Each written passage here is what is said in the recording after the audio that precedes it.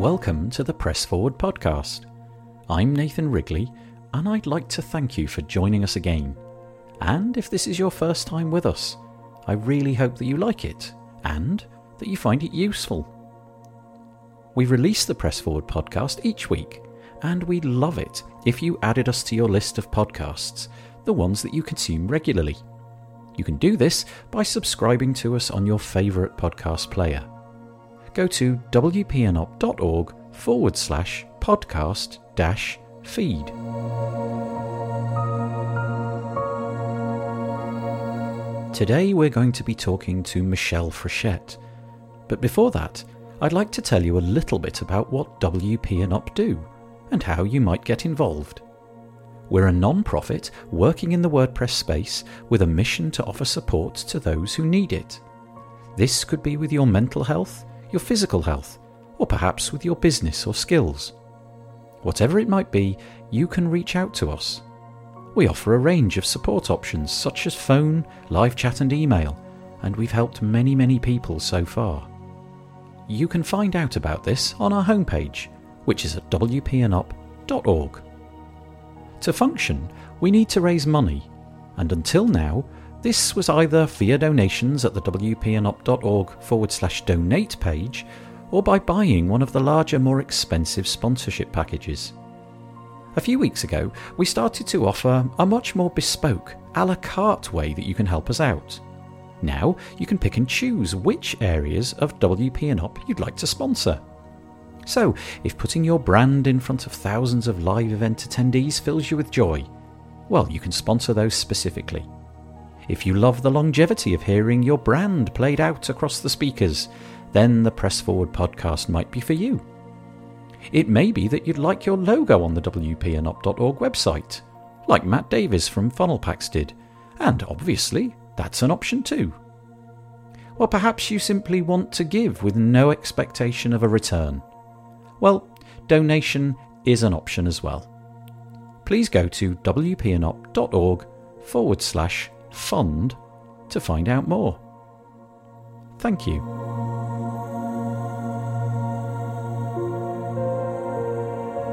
So today we're speaking with Michelle Frechette. She's been working with WordPress for many years and is currently working for GiveWP as their head of customer success. Her story is divided into roughly 4 sections. First, we talk about her WordPress journey, how she got involved with the community in the deep way that she has.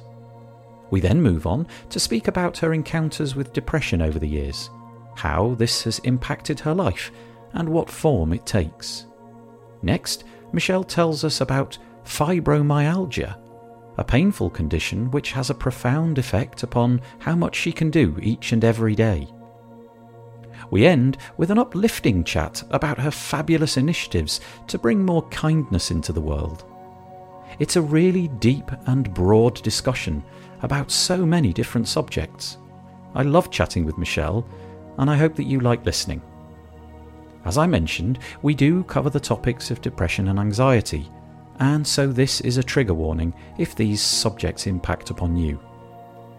So, without further ado, Michelle Frechette, please introduce yourself. Hi, Nathan. Well, first, thanks for having me here. It's a pleasure to connect with you. I'm Michelle Frechette, and my day job, my full-time job, is I am the head of customer success for GiveWP, but I have a lot of other things that I like to do. I am a creative person, and I move in many directions. One of the things I try to do is, work a little bit, a couple side gigs here and there. So I just launched 404play.com, designing custom 404 pages for businesses that could use a little Easter egg and hidden treasure here and there. So that's kind of fun. But I also have some side initiatives that are not moneymakers, things like kindnessis2020.org and just a bunch of other helping people out as I go. I also do a lot of business coaching as well. As you will no doubt hear over the duration of this podcast, Michelle is a remarkable person.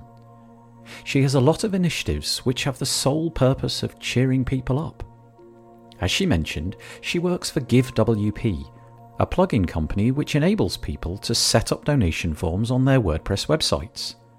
It seems like this is a really super fit for her. How did she come to be working there? Was this a coincidence, or did she strive to work there?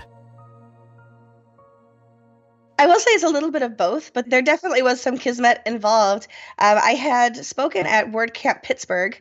I want to say it was 2016, perhaps.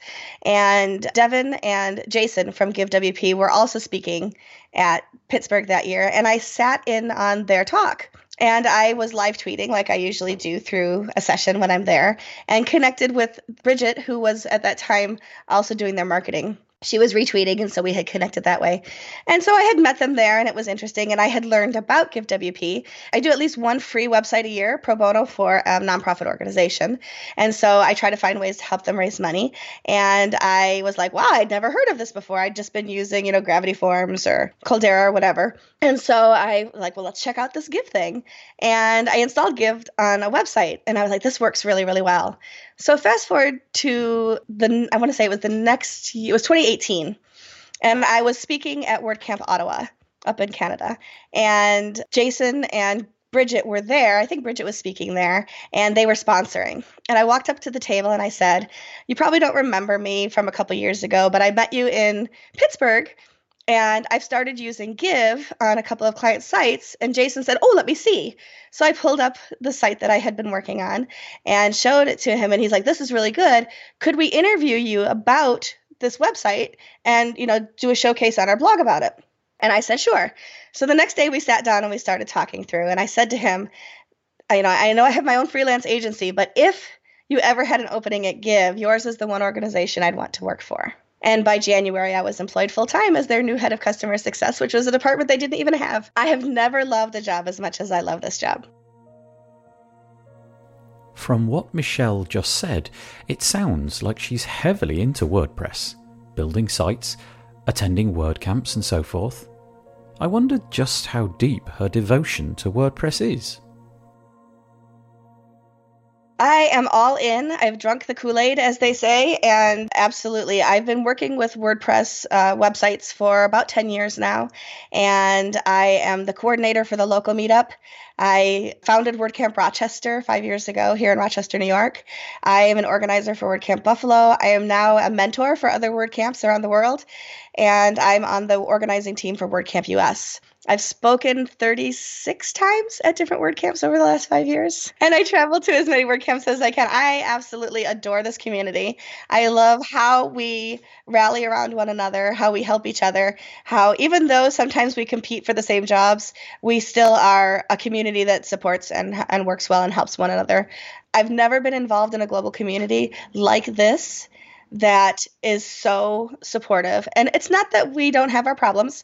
It isn't all Pollyannas, it isn't all stars and honey and everything else. But when it comes down to, as we say, the brass tacks, this is a community that I can 100% get behind. There's almost a magic behind it in how it connects us. And, to think that a piece of software could have that kind of a global effect and create a community like it has is just a phenomenal thing. I have a theory that we're not just open source software, but we are open source community.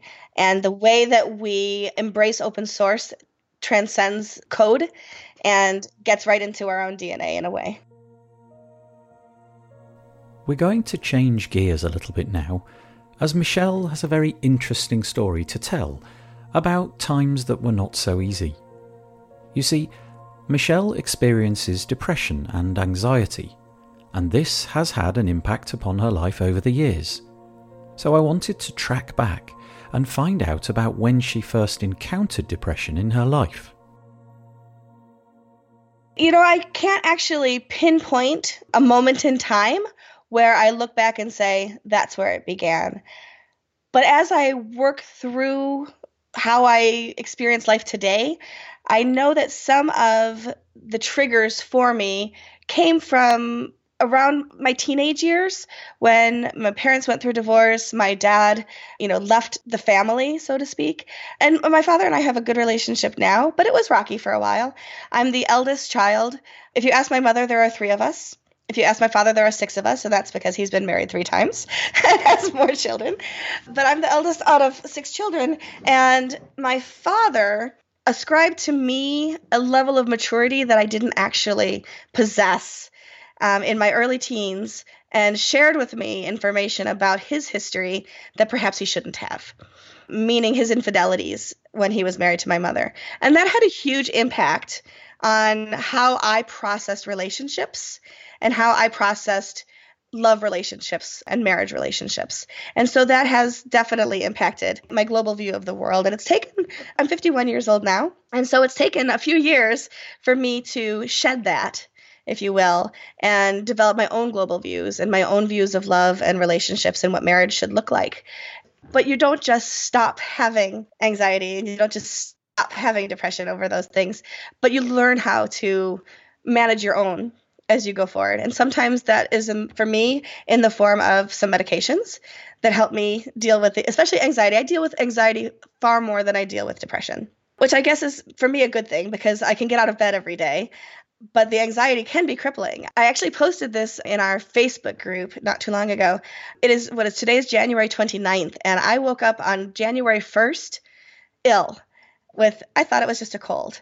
We're now in 29 days of bronchitis, and I am not sleeping, and I was in the emergency room 3 times, and I had my first public anxiety attack, true panic attack where I was vocalizing and I couldn't make myself stop vocalizing this horrible wailing sound, and I couldn't stop shaking and I didn't know what to do, and I felt like I couldn't breathe, and it was horrible.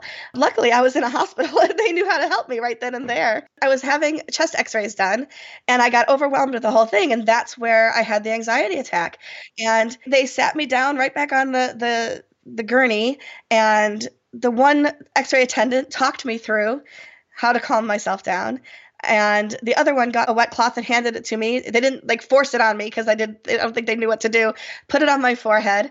And I remembered the 4, 3, 2, 1. And I try to remember that whenever I have anxiety, 4 things you can see, 3 things you can hear, 2 things you can feel, and 1 thing you can taste. And focus myself through those 4 things to try to get myself off feeling like I can't breathe. I could breathe. And my brain knew I could breathe, but my psyche didn't think I could breathe. And it was very strange. It felt like about an hour, and I think it was 45 seconds. But it was embarrassing. I felt humiliated, and they didn't make me feel that way. They were 100% professional, worked me through the whole process, and got me to where I could breathe and move forward, got me back down to, where my mom was waiting for me, things like that. And then I had to back myself out of feeling humiliated and embarrassed by it. And part of getting around the humiliation and embarrassment was posting that story publicly in our Slack and in our Facebook group for 2 reasons. Number 1, if I can put it out there publicly, I control it. It doesn't control me. And number 2, if my experience can help anybody else, then I want that to happen too, because I really am all about supporting our community. I am very open with the way that I live with I try not to say struggle. I try not to say affliction. I try not to use words that sound like something's been done to me, but how I live with the things that I have to live with, like anxiety, depression, and the fibromyalgia. If you have personal experience with depression, then you'll know what it's like. You might have an understanding of what it feels like and can notice some warning signs. However, perhaps you don't have this experience. And although you know that it is experienced by many people, you don't really have an understanding of what it's like, what it actually feels like. So I asked Michelle to tell us about what it is like for her. I think it's interesting because some people think that depression is, I'm sad right now. And you can have a depressed day, I suppose. But there's, to me, a difference between I'm going through something difficult and I'm dealing with that and I have sadness and I have these feelings about it versus a clinical depression where I could be in the happiest part of my life and still not understand why I feel sad. And so, there was a point, and being somebody who does battle with depression, I lost a job once. I was laid off. I wasn't even fired, but I was laid off. And it shook me to my core. I was working at a university and I had 2 weeks of vacation, so I was feeling really good. I went to work, and within an hour of returning to my job after 2 weeks gone, my boss and the HR rep came in to tell me I no longer had a job. And I was completely destroyed. I had tied so much of who I was into how I did my job and who I was in that job that I didn't even know which end was up. And I hardly got out of bed for 3 months. I spent 3 months sleeping and not understanding why this was happening to me, as opposed to understanding how I could try to climb out of it. And so trying to figure out how to get around that. And so that for me, that was a little bit of both. It was situational in that I was really reacting emotionally to external stimulation, which was losing that job, but also being somebody who battles with clinical depression, having to kind of have that be a twofold thing. And so for me, part of it was not being able to get out of bed, not being able to hold conversations, not showering for a week because I couldn't bring myself to actually care enough, that I smelled terrible and my hair was awful. I'm divorced now, but my poor husband at the time, I think he probably wished I was sleeping on the couch. And he didn't know how to help me. He didn't know how to deal with me. And so everybody in my family, I had 2 stepsons at the time and I have a daughter, everybody tiptoed around me because they didn't know how to help and they didn't know what to do to make it better. And the truth is, there was nothing anybody else could do because it was all within me. Of course, I'm not a psychologist or psychiatrist or anything like that. But my understanding for me personally is that we can have situational depression. And situational depression is how we react to situations that are external to us. So losing a job, losing a family member or a loved one. And we can absolutely battle depression based on those things. We can also have chemical imbalances in our brain. That is what we call clinical depression. And the chemical imbalances can be corrected or at least helped with the aid of not only therapy. Of course, therapy is always something that helps, but also medications and external chemicals through those medications that help us bring the right balance of what our brains need to be able to function as we feel to be what is normal. I confess that I did not fully understand that there were multiple types of depression. Situational and clinical. I was only aware that it could be felt more intensely at different times. Given that Michelle has experience of clinical depression, I wanted to know how this manifests itself. Does it come in waves of days, weeks, or months? And could its onset be discerned in some way? I think it probably is different for every person. For me, sometimes it's just that sense of dread. It isn't necessarily anger, and it isn't necessarily sadness, but this dread of you don't want to get up because you don't know what bad might happen today. And so being able to take the right medications to balance that in a better way. Life is going to happen regardless, and so you're still going to have those ups and downs. But if you're not dealing with parts that need to be medicated or working with a therapist to talk you through some of those, the downs of a normal person, normal being somebody that doesn't have a clinical depression, are going to be more down than what most people would expect. So people who don't have depression, who don't deal with depression, who don't live with it on a regular basis, they'll say they don't understand why you can't just be happy. And they'll try to say things to you that will make you, they think will make it better. Don't think about that. Don't think about the positive. Look at all the good things you have in your life. You should be happy. And that just makes it worse because on a cerebral level that you should be happy. And then you feel guilty about your depression. Because if I should be happy and I'm not, what's wrong with me? And if other people are perceiving me this way and I'm having a negative effect on other people, how much worse off of a person I must be that I'm affecting other people in a negative way. When you look at certain celebrities who have committed suicide, for example, Anthony Bourdain, Mrs. Doubtfire, Robin Williams, people like that, and you think they had all the money in the world. They had people who adored them. They had every door open to them. There was nothing that wasn't possible for those people. How could life have been so horrible that they made a decision to end it?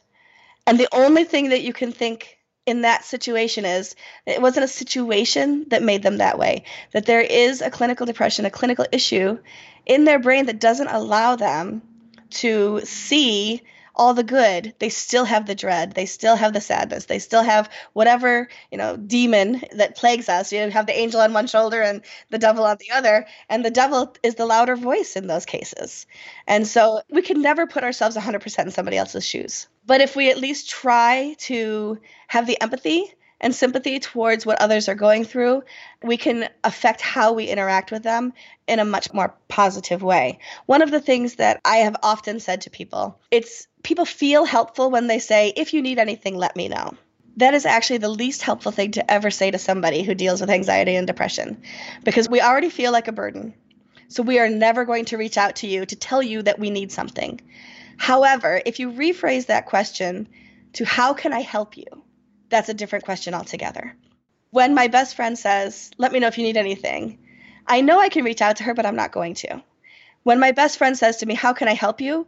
I say to her, I need some help with my laundry. Do you have an hour to come help me? It's a different question and it asks a different answer. It doesn't feel like you're being placative to somebody. Instead, it feels like you really are seeking to help. In the UK, we have an institution called the NHS. This stands for the National Health Service. It's the way that most people access healthcare. This could be a visit to the doctors or hospital. In fact, just about anything related to your health. It's not a perfect system, as any UK resident will tell you, but it is free at the point of use. General taxation of the whole population foots the bill. Now, I don't know for certain, but I think that many types of medication also fall under the NHS, and are therefore free. Now, in a situation where you need such medication, this system can be very helpful. I wondered if Michelle has access to medication, or if she has to pay and therefore budget for it. Does she sometimes have to forego buying medication because there are other, more pressing constraints on her finances?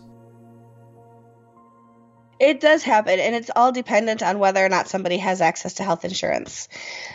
When I was married, I had, a great health insurance plan, and I could get meds very easily. I think I was paying maybe $35 a month for my medications. My divorce was final last October, and my insurance went away with it. And for a while, I had to figure out how I was going to make my pills last.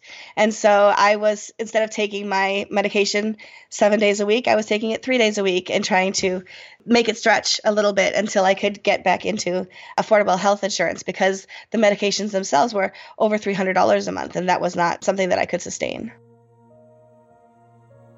We move the discussion on now to talk about something completely different. Michelle has a condition called fibromyalgia, and I confess that I'd never heard of it before. So I simply wanted to know what it is and how it affects her. So fibromyalgia also will present differently for different people. So just like depression, any illness is going to affect different people differently. Even pneumonia, or a cold is going to feel differently to one person versus another. And a lot of that just has to do with our general health. A lot of that just has to do with who we are, where we are in our life journey. I'm 51, so fibromyalgia might affect me differently than somebody in their 20s, for example. But generally speaking, and speaking specifically for my experiences, my fibromyalgia manifests in a few different ways. One is pain. And so fibromyalgia is daily pain. And I don't say this lightly, but I don't remember the last day I didn't live in pain. And that's even with medications to deal with it. And just like people who live with multiple sclerosis or other autoimmune diseases, you can have what are called flare-ups. And so flare-ups can make things more difficult. So I could have a period where I'm in a lot more pain and my daily medications may not be helpful. It can be difficult to even get out of bed physically because of the pain, not necessarily emotionally, although of course things, when you have depression, anxiety, and fibro together, they are going to work together. They're not, as my college professor used to say, they're not tubs on their own bottoms. They're all interconnected. So if you are in a lot of pain, that's going to affect you mentally as well. But with fibromyalgia, it's just general muscle pain for me. And so sometimes it works into the way it'll feel like joint pain, but it's actually the tendons and the ligaments that are being affected. And so when I move those things to move my joints, I'll have more pain. If I spend more time on the computer, I might have, right shoulder pain from dealing with the mouse and things like that. And so for me, ergonomics has helped a lot. So I'm a short person. Most desks are not the proper height for a short person. So I have to raise my chair up. But then my feet dangle because I'm a short person. And so I have, just under my desk right now, even I have a step stool that's actually, it pivots and it's made just for that. So I have my feet up on kind of a riser so that my feet touch the floor, so to speak, even though it's not technically the floor. So that takes the pain off the lower back. And so my shoulders can be at the right height for my workstation. So ergonomics can play a lot into how you work with fibromyalgia. Repetitive motion disorder can really come into play a lot too. So if you are constantly at a computer, you're on your phone a lot, things like that, you can experience localized pain that has to do with how you're interacting with your technology, for example. It sounds like Michelle's work environment is really making a difference. She's got some additional items which allow her to be more comfortable and no doubt more productive. I wondered if she'd provided these herself, because how would your employer know that you needed such equipment unless you asked for them? And they don't know to ask the questions necessarily. Especially in the fields that we're in, the technology fields with WordPress, et cetera, there are a lot of small companies. And so they don't know to ask those questions. They aren't some big conglomerate that hires people in HR to make sure everybody's got an ergonomic workstation. They rely on us to say to them, I'm having difficulty at my desk. How can you help me? That's not how employees work either. We don't think to ask for the things that we need. Given what we've heard over the last few minutes, I'm struck by how positive Michelle is. With so much going on, it would have been easy to have become consumed by it all. It's like she's got some inner strength, and I wanted to know where this was coming from. Well, I think there's not a simple answer, so bear with me as I kind of meander through this. But part of it, and I'm going to tell you quickly about something called spoon theory. And spoon theory is a woman with fibromyalgia was explaining to her friend why she can't do some things. And spoon theory was the idea that there's only so much energy that you have to expend. And this woman was sitting in a cafe, and she gathered up all the spoons from the tables around her, and she had, I think it was 12 spoons in her hand. And she said, these spoons represent the energy that I have throughout the day and energy allotment. So if I take a shower in the morning, one of my spoons has been used, because for you to jump in and out of the shower may not be anything. For me to take a shower is Herculean, because my arms kill me when I'm up over washing my hair and things like that. So I expend spoons just getting ready for work in the morning, more spoons if I have to take a shower in the morning as opposed to night, things like that. If I have to go grocery shopping, that could be half of my spoons for the day, just walking through the grocery store, because of the energy combined with the pain. Combating pain takes so much more energy. And so once I've expended my spoons for the day, I'm done. But I may still have things I have to do, so I may be borrowing spoons from tomorrow. So I end up in this energy deficit. And that's what spoon theory is about. And so you will hear people with chronic illnesses and autoimmune illnesses call themselves spoonies, because we understand that sometimes you just run out of the energy.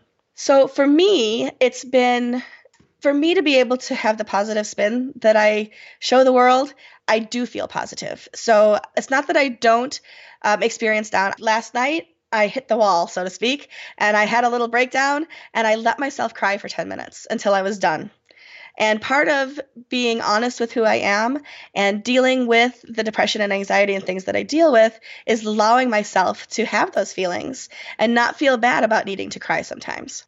I also am not afraid to ask for the help that I need anymore. I didn't want people to see weak sides of myself, but it's not a weakness to need help.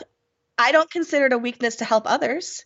I don't consider them weak if they need my assistance. So why should I feel weak if I need to ask somebody for help? With fighting bronchitis for the last 3 weeks, simple things like changing the kitty litter in my house, taking out my trash, I couldn't do it. I just had no energy. But I have coworkers who say to me things like, do you need gas in your car? I'll go gas up your car for you. I sit down in the morning and Jeff will make my coffee every morning. I don't ask for coffee. I don't have to say, I just turn around and there's a coffee cup and he knows exactly he makes my coffee better than I make my coffee for myself. And so being able to, I don't want to say rely on people, because I don't want it to sound like I use people as a crutch. I really don't. But having people in my life who understand that I have needs that they can help with and that they feel they can do without infringing too much on their lives too. So, having those people just say, can I come over and take out your trash for you? Or last week when I just still wasn't feeling well, I had a friend say, I'm bringing you dinner Wednesday night. What time should I come? Things like that. And those are the things I try to do for other people. And those are the things that I appreciate when other people think to do those things for me. So that's one way that I can stay positive, is that there are those people in my life. The other is that I really do try to overcome my struggles, if you will, with positivity. And I was talking to you a little bit earlier before we were recording about the idea of what a paradigm shift is. And I had read, and I'm probably going to botch the story completely, but the idea is still valid. I had read in 7 Habits of Highly Effective People, a story that Stephen Covey wrote, and it was right at the beginning of the book, because honestly, that's as far as I read. I felt like I had got what I needed out of it, and I stopped. But he was sitting on what we call the subway. I believe you call it the tube over there. He was sitting on the subway, and there was a man there whose children were just running and laughing and just making all kinds of havoc on the subway train. And Stephen Covey was trying to read, and he was just annoyed as anything that these kids were so disruptive to everybody who was just trying to get from point A to point B. And he was sitting there getting angrier and angrier at this man who wasn't controlling his children. And then he made eye contact with this fellow. And the guy looked at him and he said, "I'm sorry, my kids are such a mess right now, but I just heard that their mother just passed away in the hospital, and we're on our way to deal with all of those issues. And I don't want to steal their joy until the very last possible moment." And Stephen Covey had what he called a paradigm shift at that point. He went from angry at a father who can't control his children to empathy and sympathy for a man who was allowing his children joy until their entire world was going to be disrupted. And so whenever I have the urge to be annoyed with somebody or not understand why somebody behaves the way they do, I try to, even if I invent my own paradigms for them in my own head, figure out why somebody might be the way that they are, and then accommodate for that in my head and try to, in every instance, show as much kindness as possible, because I truly believe that kindness is the way that the world will change to be a better place. And I decided to brand myself this week as the Kindness Zealot. Michelle has decided to become the Kindness Zealot. What a fabulous phrase. She really means it too. Head over to her latest project, kindnessis2020.org, and you can find out more. So it actually started for me right around New Year's Eve. I was home alone for the holidays this year, and I was dog sitting, so I was feeling particularly off-put that everybody else got to have a good time and I got to sit home with my daughter's dog. And instead of feeling sorry for myself, I decided that I could do something to make myself feel better, and then if I could have an effect on others, that would be even better. And I've been playing around with the idea that 2020 is perfect vision. You know, I wear bifocals for the most part, so I do not have 2020 vision, but we can correct for 2020 vision, right? So with my glasses off, I don't see perfectly. I put them on and I do have 2020 vision. And the idea for me is that if we look at the world through kindness lenses, we can see perfectly, and we can perfectly affect a change to ourselves, and then hopefully that will ripple out and create what I'm calling a kindness wave or a kindness tsunami. I would love it if it was that big that it was all-encompassing. And so kindness is 2020, and of course this is the year 2020, so it was the perfect time to initiate it. And that if we can, on a daily basis, what I'm doing with it is on a daily basis, I'm posting on my own Twitter account a kindness prompt. So every day, today's was donate old blankets and towels to an animal shelter. Something simple. You know, don't put them in the dustbin. I use your own terminology there. We call it the trash. But don't put it in the dustbin. You know, donate those things to an animal shelter. They can be used still. They don't have to go to the landfill. The other day, I think I put the chocolate is the gateway to kindness. Nobody ever says no to chocolate, right? Even if they're not going to eat it, they'll put it in their pocket for later. They'll share it with somebody else. As soon as you offer somebody a piece of chocolate, you've created some sort of bond with somebody. Simple things like that. Being prompt. You know, try not to run late all the time and taking advantage of other people's time. Things that just show kindness in small but noticeable ways. If you're on Twitter, and I believe you are, follow hashtag kindnessis2020. I believe I'm the only person using that right now. And so all of my prompts every day, you'll be able to see different ideas of ways that you can affect kindness in the world. The other thing that I'm doing with that is I'm accepting people's kindness stories. So there's on the website, if you go to kindnessis2020.org, there's a place that says, you know, contact me or submit a story. And you'll see already there's 3 different kind of blog post categories. And one is your stories, kindness stories.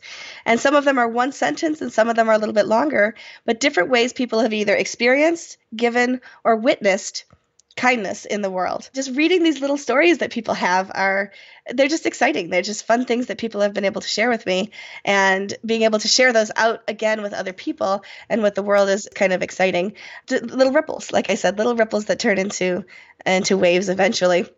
And the third is I'm going to be blogging about kindness throughout the year as well. There's one post there now, but I'm going to be building more. My goal is to actually turn this into a book at some point about how we can be kind, how the kindness project that I'm working on works, and how it's affecting people. And so my goal is to just collect information. I'm very forthright on the blog. You'll see that. It's not that there's some like nefarious thing that she's posting about kindness to get everybody's stories, but to make the world a kinder place. And one of the additional initiatives that I have on there is my kindness postcards, which I think you have seen online as well. And so there's 366 days this year, which means my kindness prompts, you get a bonus in leap year, the 366 kindness prompts. But I'm also committed this year to send out 366 encouraging postcards to whoever wants them. And so it's the 29th, and I've already sent 35 postcards this year. I send them anywhere in the world. And believe it or not, it costs $1.15 US to send a postcard outside of the US. But that's okay, because for me, it's important to do. And so I've sent postcards already to India and Scotland, all over the UK, actually. I've sent them all over Canada, the United States. I can't even think of all the different places, the Netherlands. So there have been postcards already all over the world just in the first 29 days of January of this year. And I sit down and write these postcards about once a week, sometimes anywhere from 7 cards to, I think 15 was the most I did in one sitting so far. And I don't just rubber stamp the same message on every card. If I know you personally, then I can absolutely personalize the card. If I don't know you, but you've reached out to me with an address through social media, I look and see who you are, and I try to write something encouraging about who you are and who I see that you are online. And so every person that gets a postcard from me gets something that's handwritten and personal to them. And the goal is that even we get so much junk mail, we get so many bills in the mail. When you get a postcard that somebody's taken the time to handwrite to you specifically, it just, what I've heard so far is it brightens people's days. What a nice thing to do. Cheering other people up and just being kind. Perhaps Michelle in turn feels good for writing these postcards. A beneficial side effect, if you will. Absolutely. And it really was not the intention was to make myself feel good about sending postcards. It's not to look who I am, I send postcards to people. It really is because when somebody receives one of my postcards, a lot of people will message me directly and thank me. Some people are taking photos of them and posting them on Twitter and Facebook. And that makes me happy too, because it shares the joy even beyond just the two of us. But you say the byproduct, let's say side effect, if we're going to talk about, depression and anxiety, one of the side effects of kindness is you feel better. I'm not a clinician. I can't say that that's going to work for everybody. And I don't profess to tell anybody else how to deal with any of their own depression and anxiety issues. But for me, putting kindness out into the world, being positive like that, actually helps me feel better about who I am and about my effect on the world.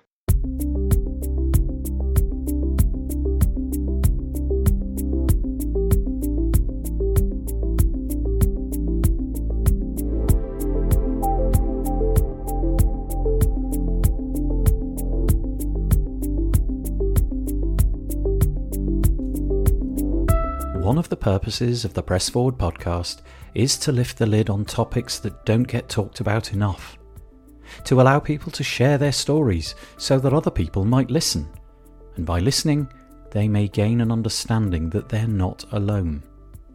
There are other people out there who have faced the same situations that you are facing. They have found a way through and can offer support to you on your journey. Maybe that person is already in your life, but they might not be, and that's what WP and Up is here for, to connect you with the support that you need. So, if you are able to, please help us so that we can continue to support the WordPress community. You can donate at wpandup.org/fund. Or have a look at the WP and Up partnership packages, which I mentioned at the start of the podcast. They can be found at wpandup.org/partnership.